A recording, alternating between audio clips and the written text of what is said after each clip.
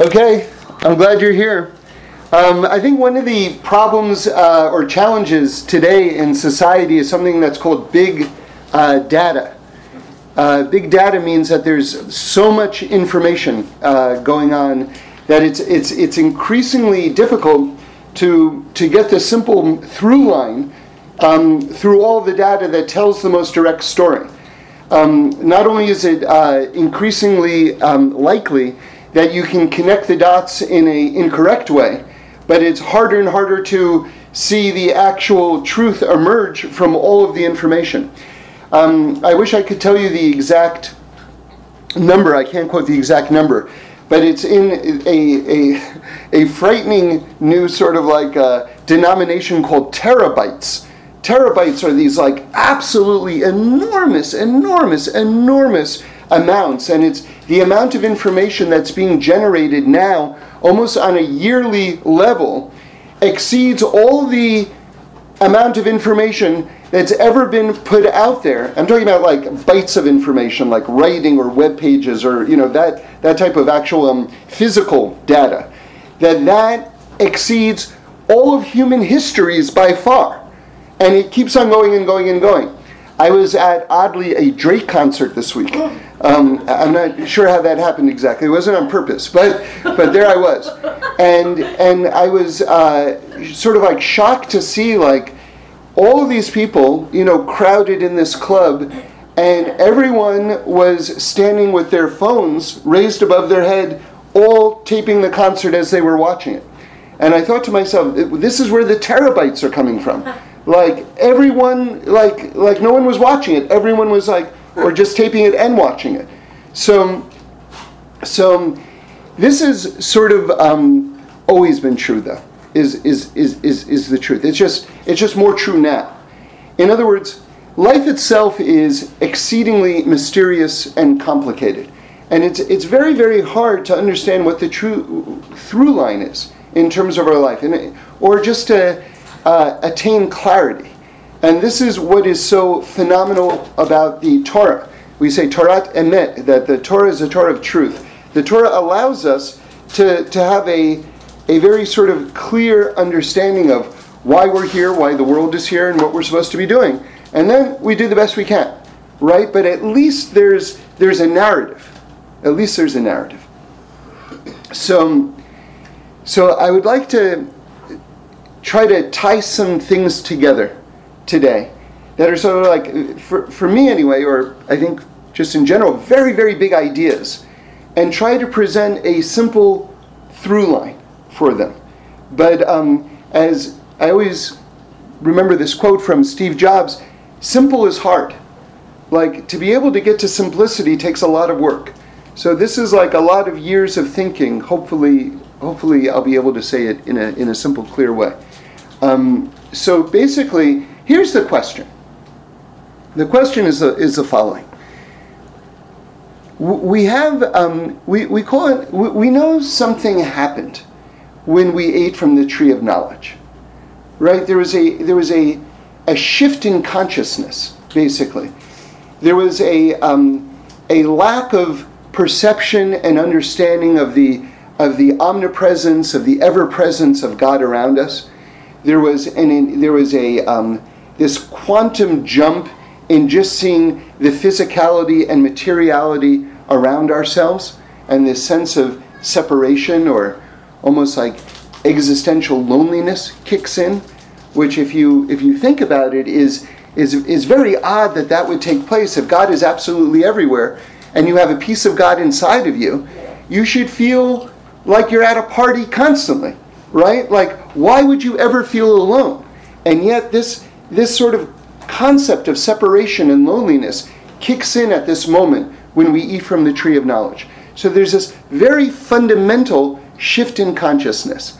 Now, if you look in sort of more Hasidic and Kabbalistic works, there's a name attributed to this, and they call it the Zuama, which is basically spiritual snake poison.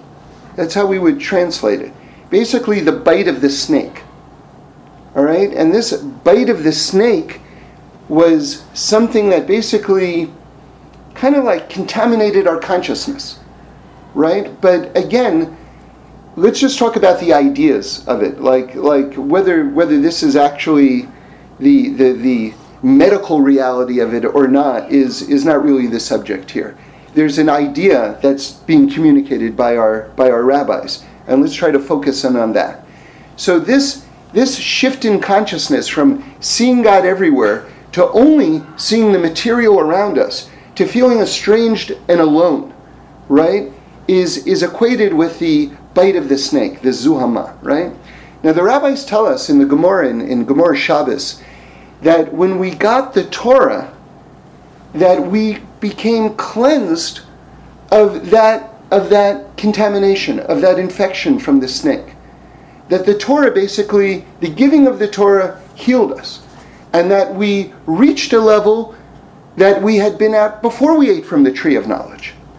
So in other words, our minds became expanded again, and we weren't limited to just this sort of like physical, sort of like remedial understanding of reality, if you will. Okay, so let's figure out now, here's the question, let's figure out now, what happened exactly? Meaning to say, how did the Torah fix us? How did we've got sort of like historical milestones, sort of like we saw everything clearly, then we saw everything physically, that's equated with this snake bite, then we get the Torah, then our minds expand again. Okay, these are all milestones on sort of like a timeline. But what is the through line? What is the understanding that connects all of that and makes these very big ideas very simple? Okay? So let me, before going into all the details, let me just try to give the answer first, instead of working through all of the answers and then arriving at an explanation. Let's just try to give the answer right away. You see, basically, there's this myopia, this short-sightedness, which is basically narcissism. It's the inward turning of consciousness on your own self, where you basically are just thinking about yourself and just perceiving all of reality from the point of view of me, I. Right? And that's what happened with the tree of knowledge. Now, when we ate from the tree of knowledge. Now remember, the Rambam says something really amazing, because we usually refer to it as the Eitz Hadas, which means tree of knowledge. And you would be right in wondering, well, wait a second, like, we Jews love knowledge. We love knowledge. What are you telling me, that the tree of knowledge was our undoing? Like, that seems so anti-intellectual and parochial, and it's like a bummer. So what am I supposed to do? In order to stay in this high state of belief, I have to deny myself of all information. No, that's not it at all, because that's only half of the name of the tree. It's the Eitz Hadas Tov V'Ra, the tree of knowledge of good and bad. Now listen, that's the actual name of it. So again, aren't I supposed to know the difference between good and bad? But listen to what the Rambam says. He says that before we ate from the tree of knowledge of good and bad, there was a perception of truth and falsehood. See, truth and falsehood are absolutes. Good and bad are relativistic. Meaning to say, what's good for you may not be good for me. What's bad for me may not be bad for you. So all of a sudden, everything becomes relative, as opposed to seeing clarity. Or, let's put it in other terms, there became a shift, listen very carefully, a shift took place when, before we ate from the tree of knowledge of good and bad, we saw things as they actually were. That's called objective reality. Objective reality means that you're perceiving things as they actually are. But then a shift comes, and we start to see the world in a relativistic way, good and bad, which is subjective reality, meaning everything happens, we turn the lens inward, it's just about ourselves, and we're all seeing everything from our own individual points of view, which may or may not be in sync with the actual truth of what's going on in the world. Okay. So when we eat from the tree of knowledge of good and bad, we actually fall down a quantum leap from objective reality to subjective reality.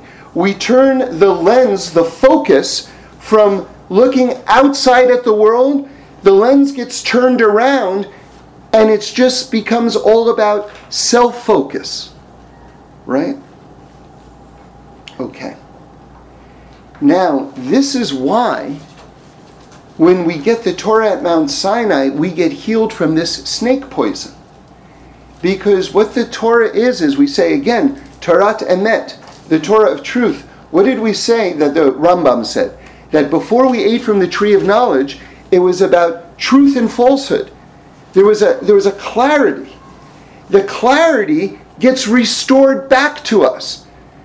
That consciousness, that focus of objective reality gets given back to us so that we can switch the lens just from focusing on ourselves to focusing back on objective reality, on the world as it is, on clarity itself. And that becomes this tremendous liberation. Because the focus on the self, remember, what happens when we eat from the tree of knowledge? Death comes into the world.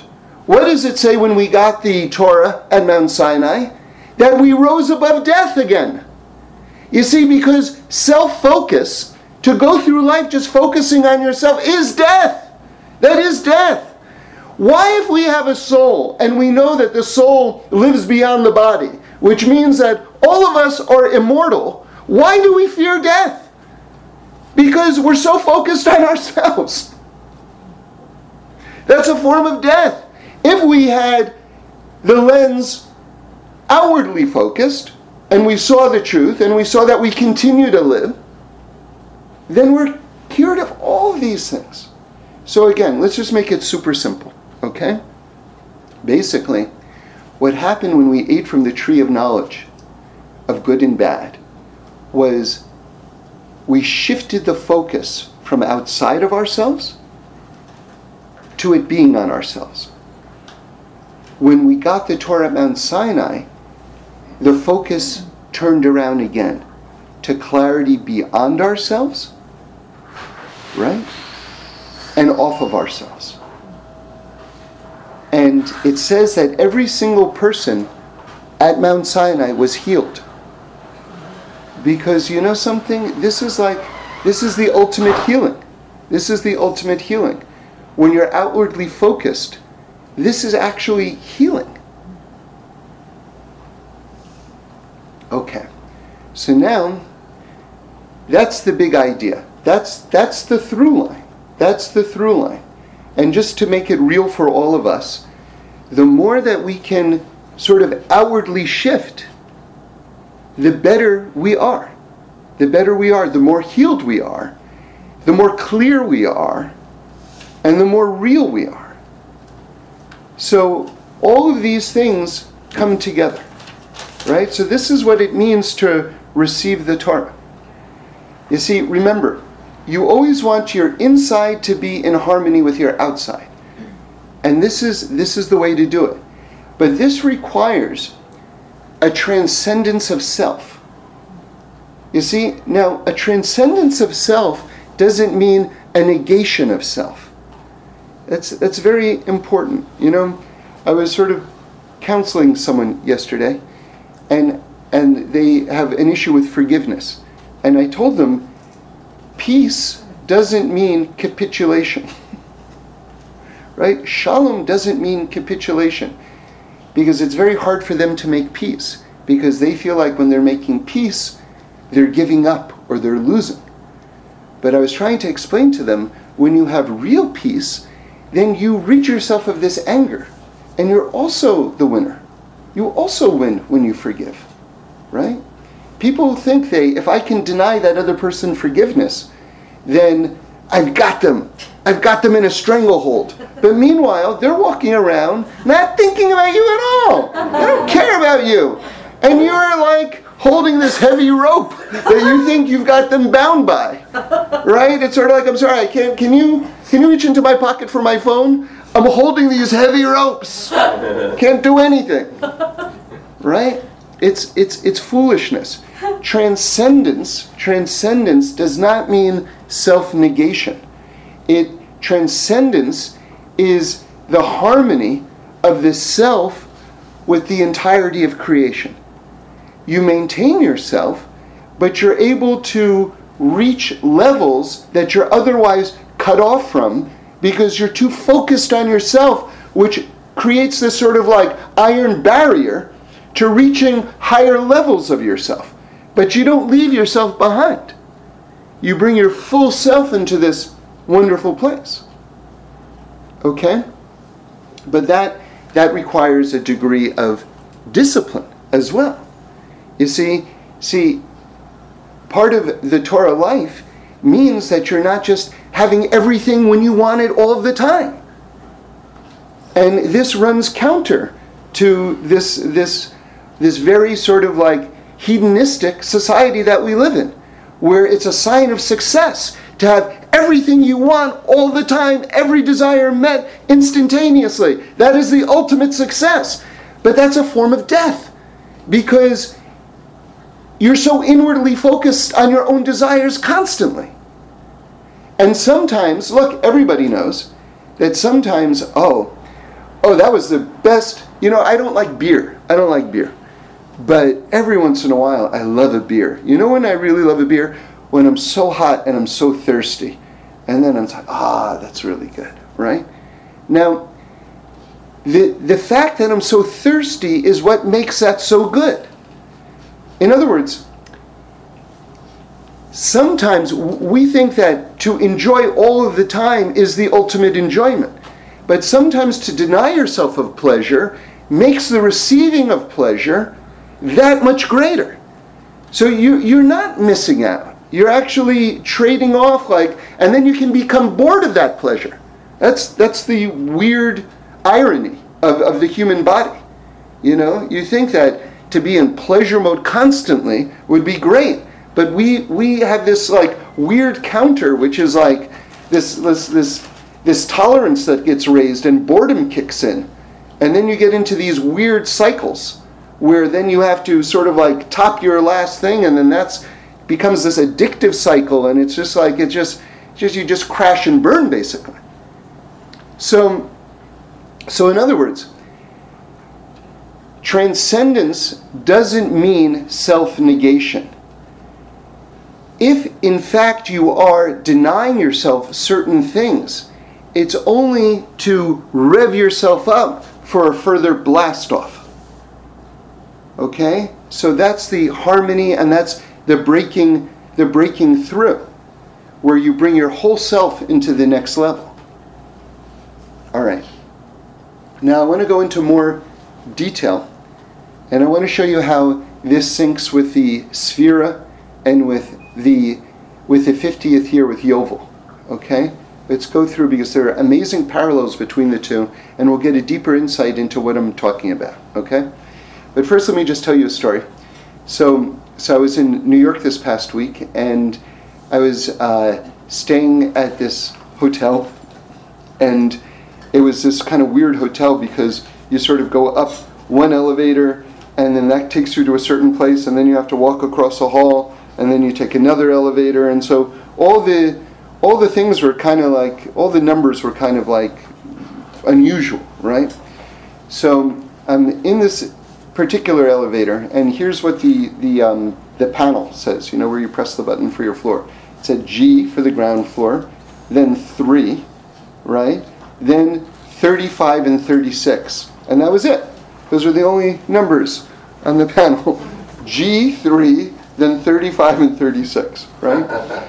So it was after dinner sometime, and I'm there with my wife, and I mentioned, we have to remember to count the Omer, right?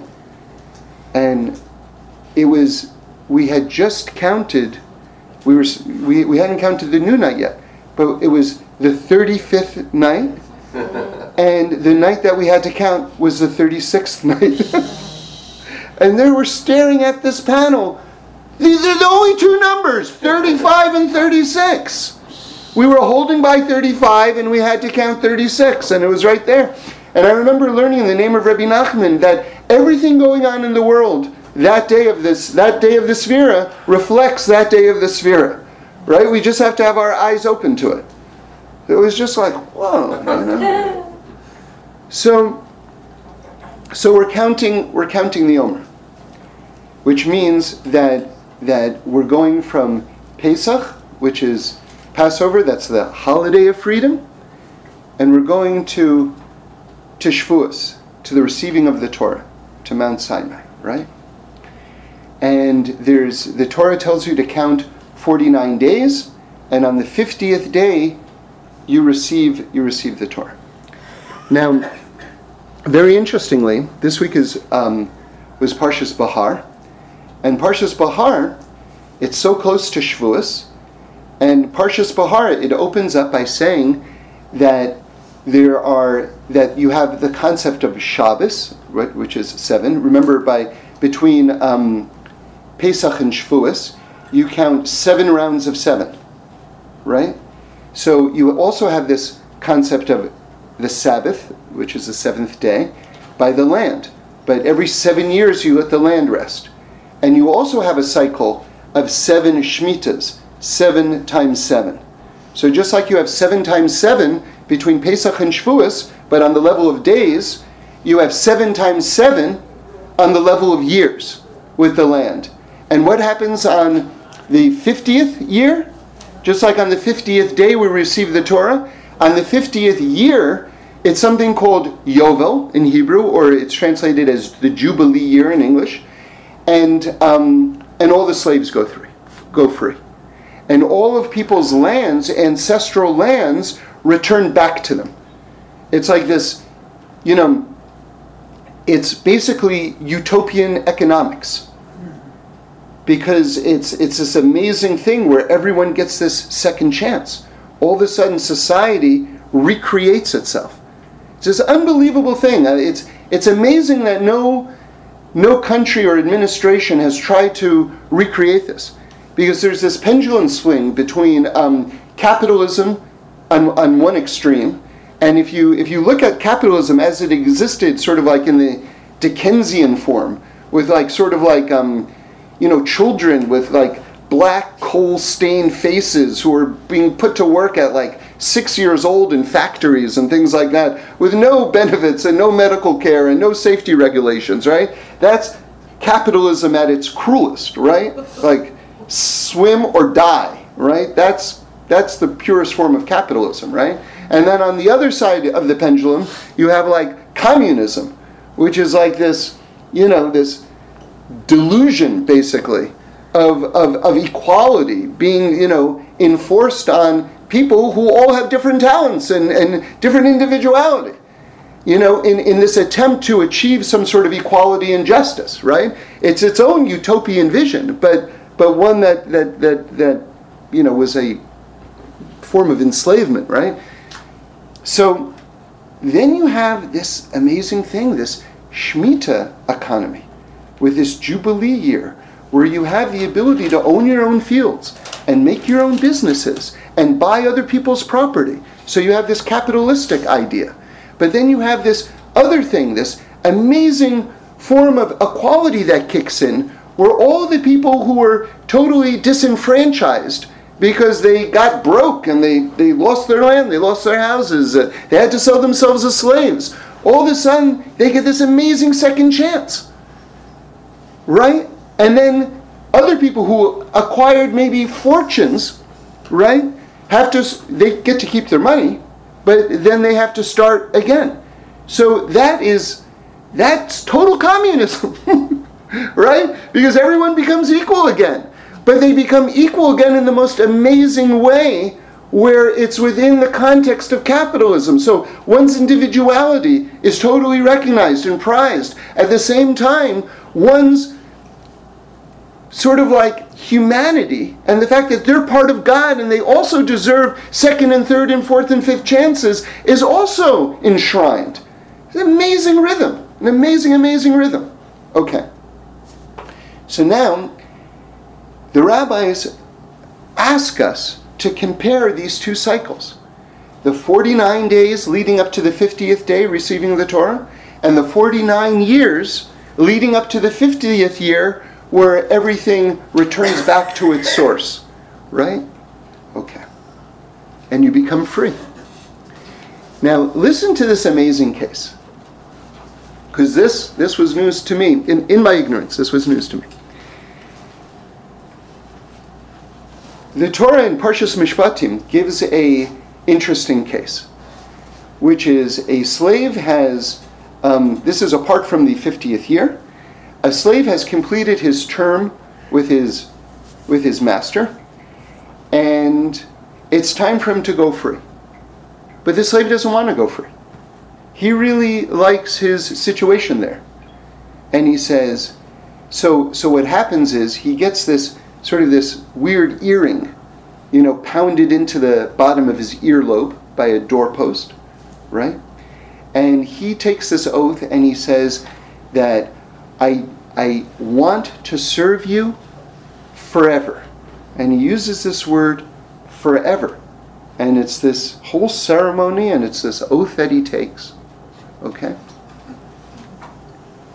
So the question is, what happens to that person who takes this oath to basically serve his corporal, his physical master forever? What happens in the 50th year? And the answer is that person goes free. Now, to me, that's like a mind blower.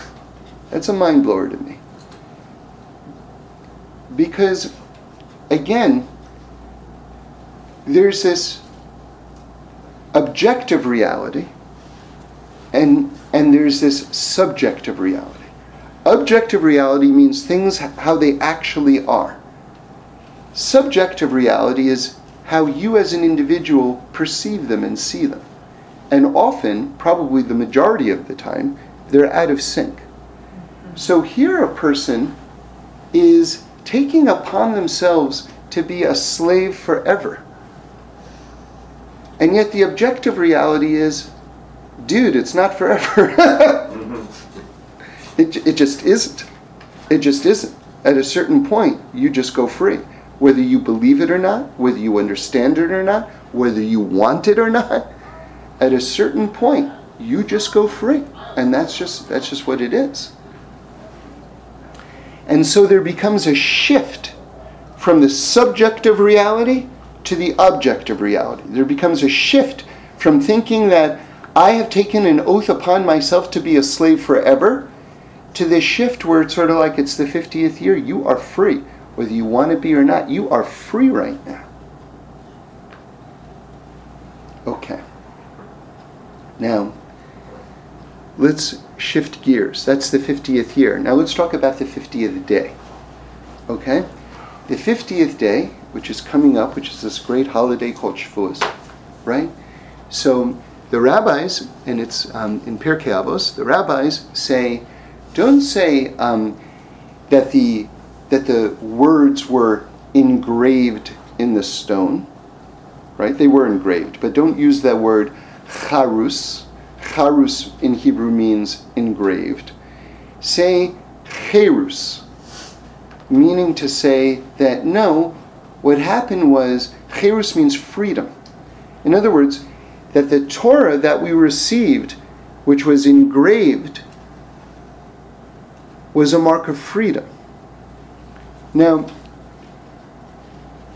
that's very interesting, because once you engrave something, you carve something into it, if you think about it, that's the opposite of freedom, because that line can't move. Right? So there's just sort of like an interesting tension and irony, that the fact that the rabbis are saying, no, the engraving in the stone is actually freedom. Okay? So let's explore that a little more deeply. So I heard a rabbi say something very special, Rabbi Carmel.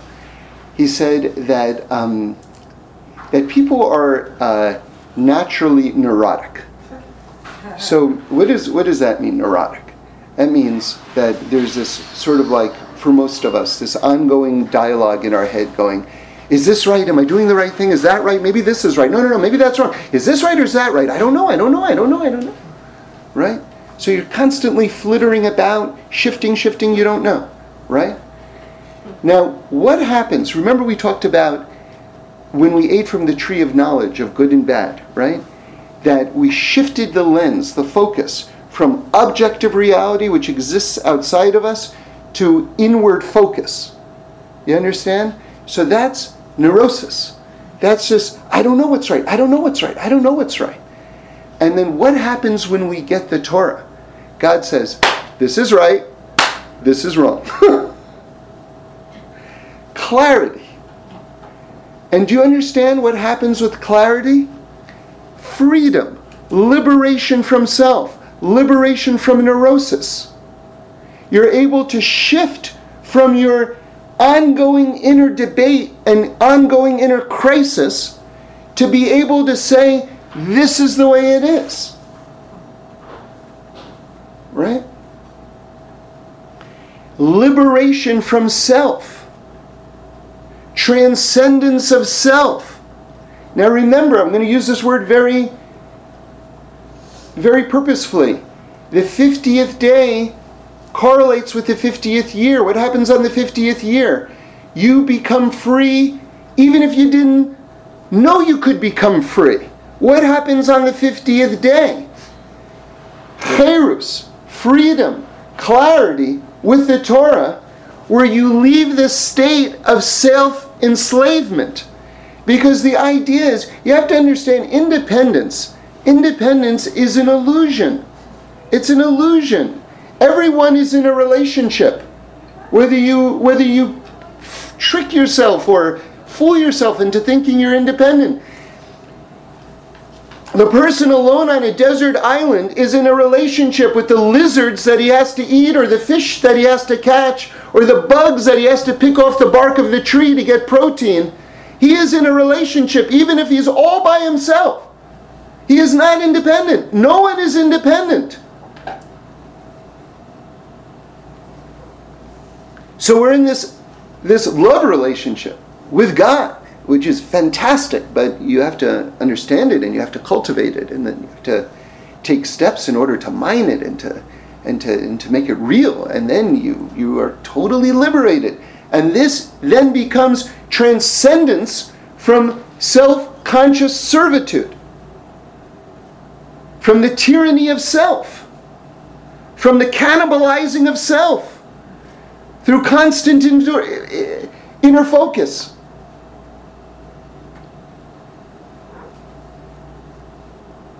So now, understand it on another level, which is that Pesach, we've talked about it over the last several weeks. Pesach is very strongly connected to Shavuos. Remember, as soon as Pesach kicks in, we already are counting to Shavuos, right? In order to keep that connection alive. Remember what the Ramban says, that actually all those in-between days is just Chol HaMoed, just the in-between days of one big holiday, right? But now we can actually get a new idea here, which is amazing, which I saw from Rabbi Moshe Shapiro, Olav Shalom, which is that Pesach is a holiday of freedom, right? What did we just say we get with the tablets of the Torah? Cherus, right?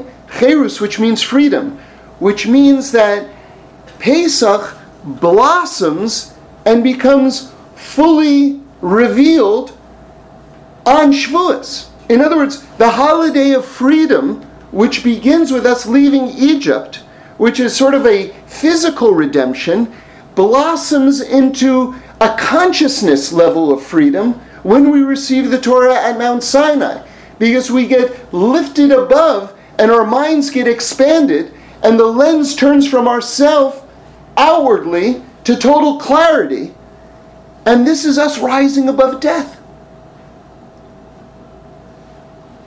This is the ultimate freedom. So it's one long Pesach, basically, that's emerging.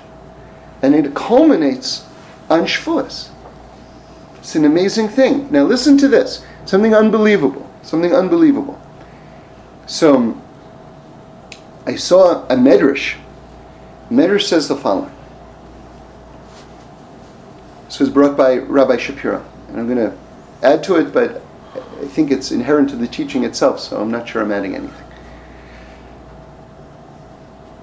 The mitzvah of Shema, there's a mitzvah to say Shema twice a day. Okay? That's not two separate mitzvahs, that's one mitzvah. So if you want to keep this mitzvah of saying Shema, you say it in the morning and you say it at night. Then that becomes one mitzvah. Okay? Okay, that's important. Now, this is the Medrash speaking. The Medrash points out the fact that Shema Yisrael, Shema Elokeinu, Hashem Echad, right, which is our kind of like our summation and declaration of like the unity of all things, the oneness of God, is 25 letters. Now, again, this is the Medrash. Since the mitzvah itself is to say it in the morning and to say it at night, 25 plus 25 adds up to 50. What have we been saying? What have we been saying this entire time? This level of 50. This level of utter transcendence. So this is just me just explaining, but I think, like I say, this is in the teaching itself. What is that transcendence? In other words, we're talking about the transcendence, but we're talking about it up until now as sort of like bringing yourself to the higher level. Not self-negation, but sort of like this harmonizing of yourself with beyond yourself. Remember, just on a very meat and potatoes level, there are 5 levels to the soul, okay? There's the nefesh, ruach, neshama. These 3 levels exist within you. And then there's the chaya and yechida. These 2 levels exist outside of you. So you have to understand that just in terms of just, looking in a mirror. Like, who am I? What am I? Well, part of you is inside of you, and part of you extends all the way up to the Kisei HaKavod, to the throne of glory. That's the you, that's the true you. So in other words, if you want to reach this level of transcendence, what you're doing is you're putting your inner self, right, together and harmonizing it with your transcendent self. You see, in other words, it's already you. It's not like I'm just taking you and I'm taking you to China. No, you're already in China, but you may not know that you're in China. In other words, I'm just connecting you with you. This is not just taking you and bringing you to a new place. This is basically healing the rift that happened when we ate from the tree of knowledge. That was the separation of mind and heart. Okay? So you're just basically reuniting with self and becoming, that key word, healed. Because everyone gets healed at Mount Sinai, and that's the transcendence that we're talking about. Okay, great. Now we've been talking about it from the person's point of view, but now let's outwardly focus again. What did we just say? That this all happens on the 50th day. The mitzvah of Shema is the morning recitation and the evening recitation. 25 and 25 adds up to 50. So in other words, that transcendence, looking at it with the outwardly pointed lens, right, tells you that freedom comes, transcendence comes when you realize that you're just part of this grand oneness. That is what it is. Because when you realize, wow, the world is so much bigger than me, and I'm simultaneously a part of that bigness. Wow. Right? Wow. Yeah. Yeah. So I'd argue that the life is like a big sine wave of having the clarity of I had this great self and I am Chaya and Yechida and not just the internal. Yeah. And we get to Shavuot and we're powered up, and then we go down and then we come back up and we need Pesach again to get us back up there. So staying in that Torah frame of mind is a challenge. Right, so that's why daily Torah study And like I say, even if it's literally a minute, and this wonderful book, fantastic book, Hasidic Wisdom, right, by Simcha Raz, R-A-Z.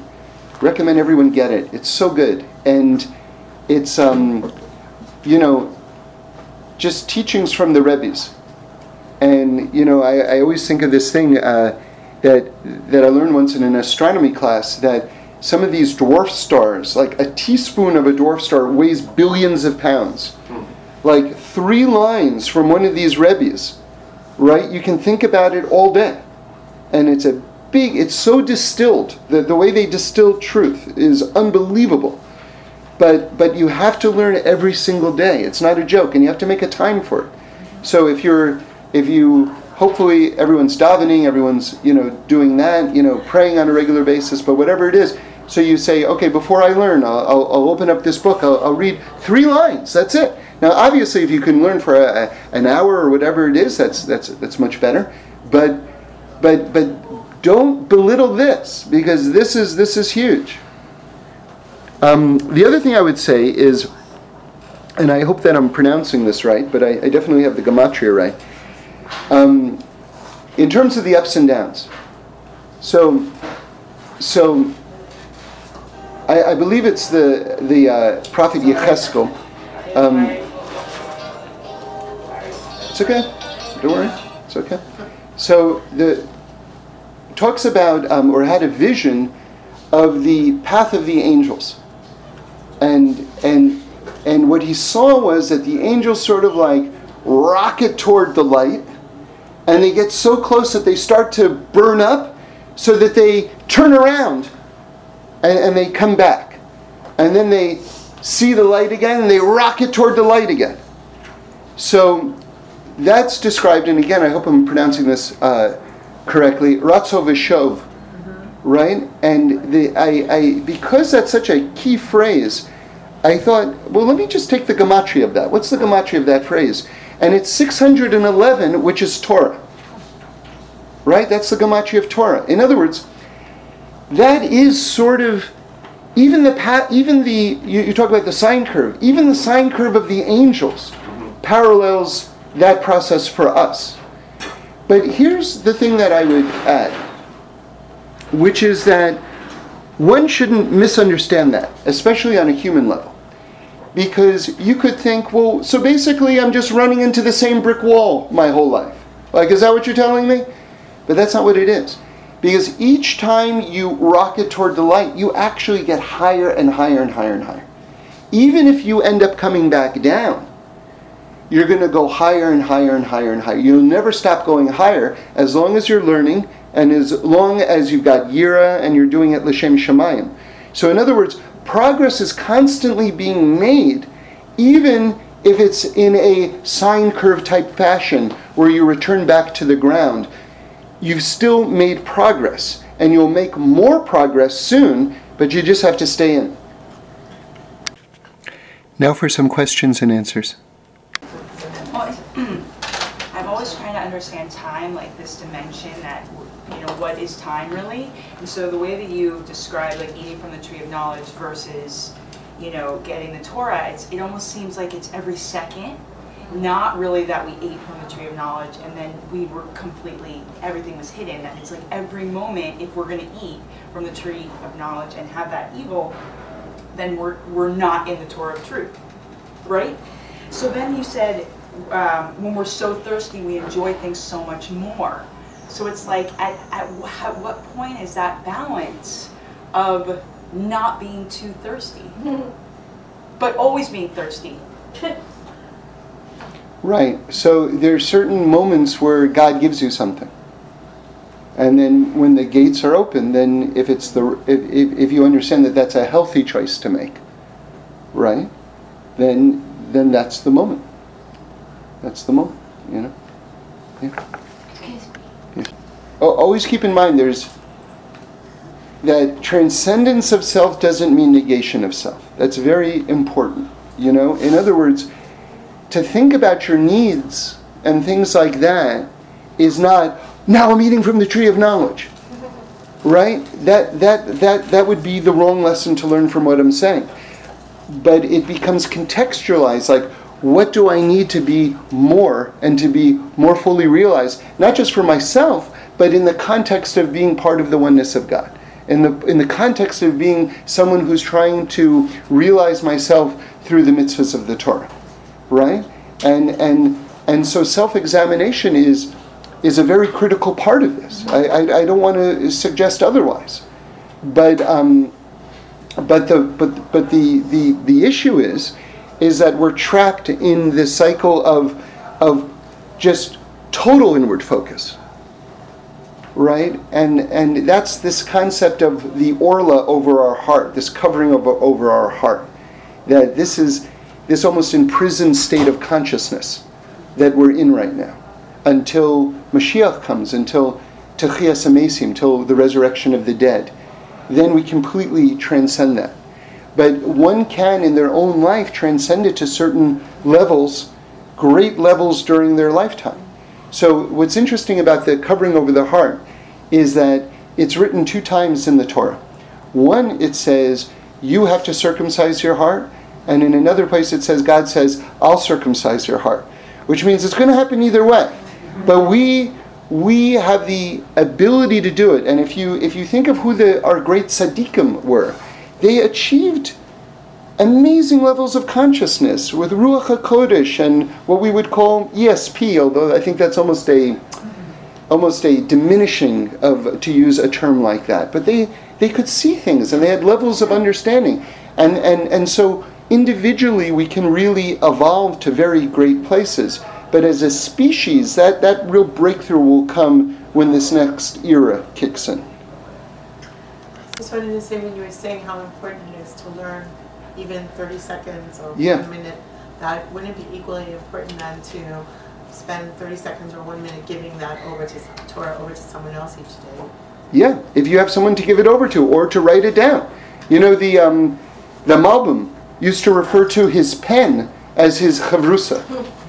Like his pen was his study partner, because everybody knows who's ever tried to write something, especially write a Torah thought or something a little conceptual, that putting it on the page challenges you to make it clear.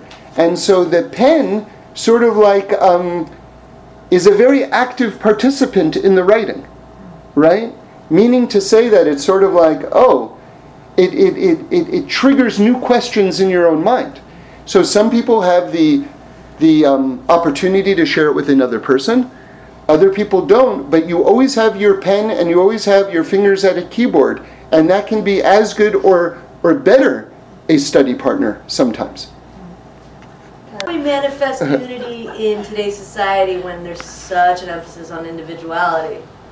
Right. So the irony is that what is more individualistic today than becoming a Sabbath observer?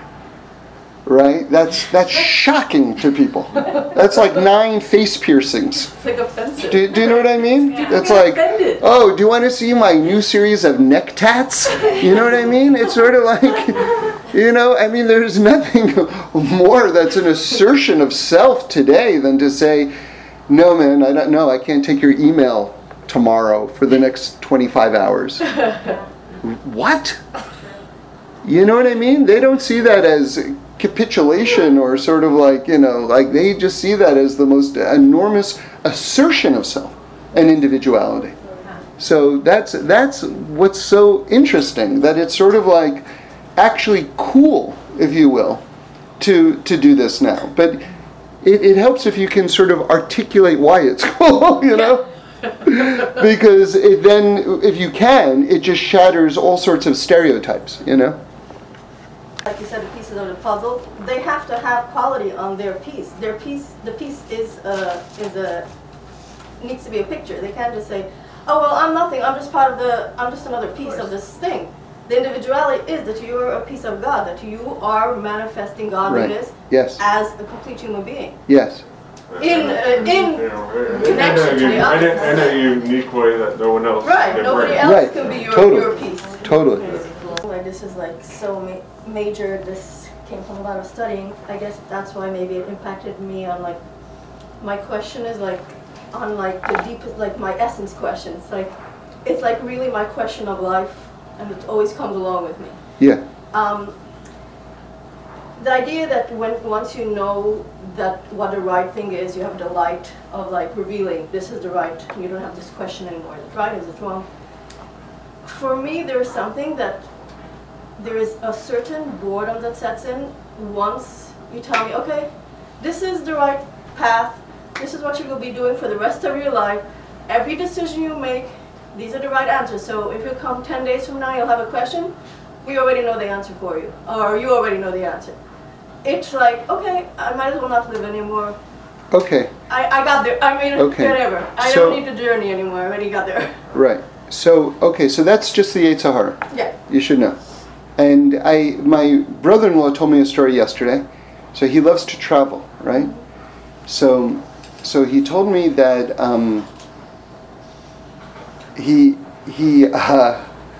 well, it's a whole story, but the bottom line is he had a hot kosher meal in the middle of a giant tent in the Sahara Desert a couple of weeks ago. And he said, I've never had that before. Like, he travels, but you have to eat cold food or whatever it is. Here, he found himself in this interesting situation where they bought this new tagine for him, this like clay cooking pot, that they have in Arab countries. So it was brand new. So he didn't have to worry about kashrus. And did I say it wrong? Tagine, you said. Tagine, yeah. Yeah. So then they were slicing vegetables for him. He said, no, but you have to use my knife and my cutting board. So he traveled with like a little knife and cutting board. So he had fresh vegetables. Then, because he's such a seasoned traveler, he had sealed in a can. He has a canning thing in his house so that he can travel. So he had canned some meat in it. So he said that he had like this hot, fresh stew cooked for him in the middle of the Sahara Desert. Now here's someone who's been keeping Torah his entire life. He had a kosher hot meal in the middle of the Sahara Desert. You can't tell me this is not a new experience. So what I'm trying to tell you is that... It's an external new experience. It's not an internal of like, wow, I came to a new place in myself that I've never come to before. Okay, so I was just reading on Shabbos from the Piaseczna Rebbe, okay, the Eish Kodesh. He said something very interesting. He says that the soul, this is very interesting, listen. The soul desires constant stimulation. See, if you had asked me before, I would have told you the body desires constant stimulation. He says the soul desires constant stimulation. And that if the soul isn't being stimulated, then it will seek all sorts of other forms of stimulation, right? So he says for that, therefore, in order to keep the soul happy, a person has to daven with like passion, basically, and they have to learn also new things, right? Now, the thing that I kind of realized was that I'm always learning new things, and in Torah, and I was wondering like why is that exactly, And I think one of the reasons is because I'm learning all these different Hasidic Sfarim. And what these Sfarim are, what these books are collections of new thoughts. That's why that they wrote them down. That's what they put in these books. They're new, unique thoughts, and these are great tzaddikim and great Talmidei Chachamim. They're new thoughts and new insights into the Torah. So you go from one of these books, from like a great master to another great master, and what you're doing is you're literally swimming in newness all of the time. Because you're going from new insight and new revelation, and then when you finish that book, you're off to a different sea. So you have to challenge yourself in terms of the learning that you're doing, and maybe who you're learning with, and things like this. And you also have to realize that you can outwardly expose yourself to different experiences, and all of the rest, and that will trigger new internal experiences and all of the rest. So I would say that there is no lack of newness in the world, but you have to navigate and reassess how you're accessing that newness. When you were talking about Pesach and Shavuot, it's interesting, so we go from slaves to man, which you can equate to being slaves to ourselves, because we're man, to being slaves of Hashem, with like the Torah, and so that's an interesting transition, because you would think that the higher being would be a harder enslavement, but it's actually freedom. Yes, right, and also to understand, like, I wouldn't disagree with the idea of being slaves to Hashem. I wouldn't disagree with that language, but it's a little bit misleading. What I would say is that it's sort of like, you see, it's the interplay between the infinite and the finite, and in the context of the Torah, that interplay between infinite and finite becomes something like a hand in a glove, as opposed to two fists batting against each other, right? And so, like a piece of the puzzle, like, can you imagine, like, a piece of a puzzle is not, like, why would the piece of the puzzle call itself the whole puzzle? Right? Like, you become more beautiful when you're put into the puzzle and then you can see this beautiful picture. You don't become less beautiful, you become more beautiful.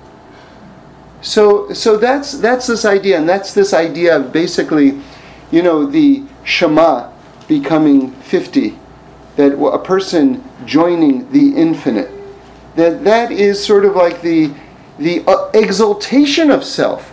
But the exaltation of self comes simultaneously with the contextualization of self, which is the liberation of self, which then becomes the glory of self, because it's the recognition of unity.